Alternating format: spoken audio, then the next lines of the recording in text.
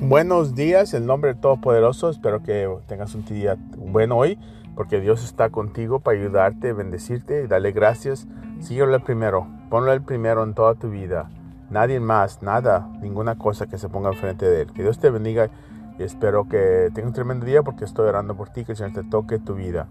El verso de hoy, Salmos 85, verso 1, dice, Dios, dice, tú nos has perdonado los pecados a tu gente. Tú has perdonado tus pecados a tu gente.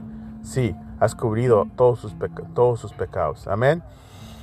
Dios nos ha perdonado, estamos perdonados. Eso no importa lo que diga la gente.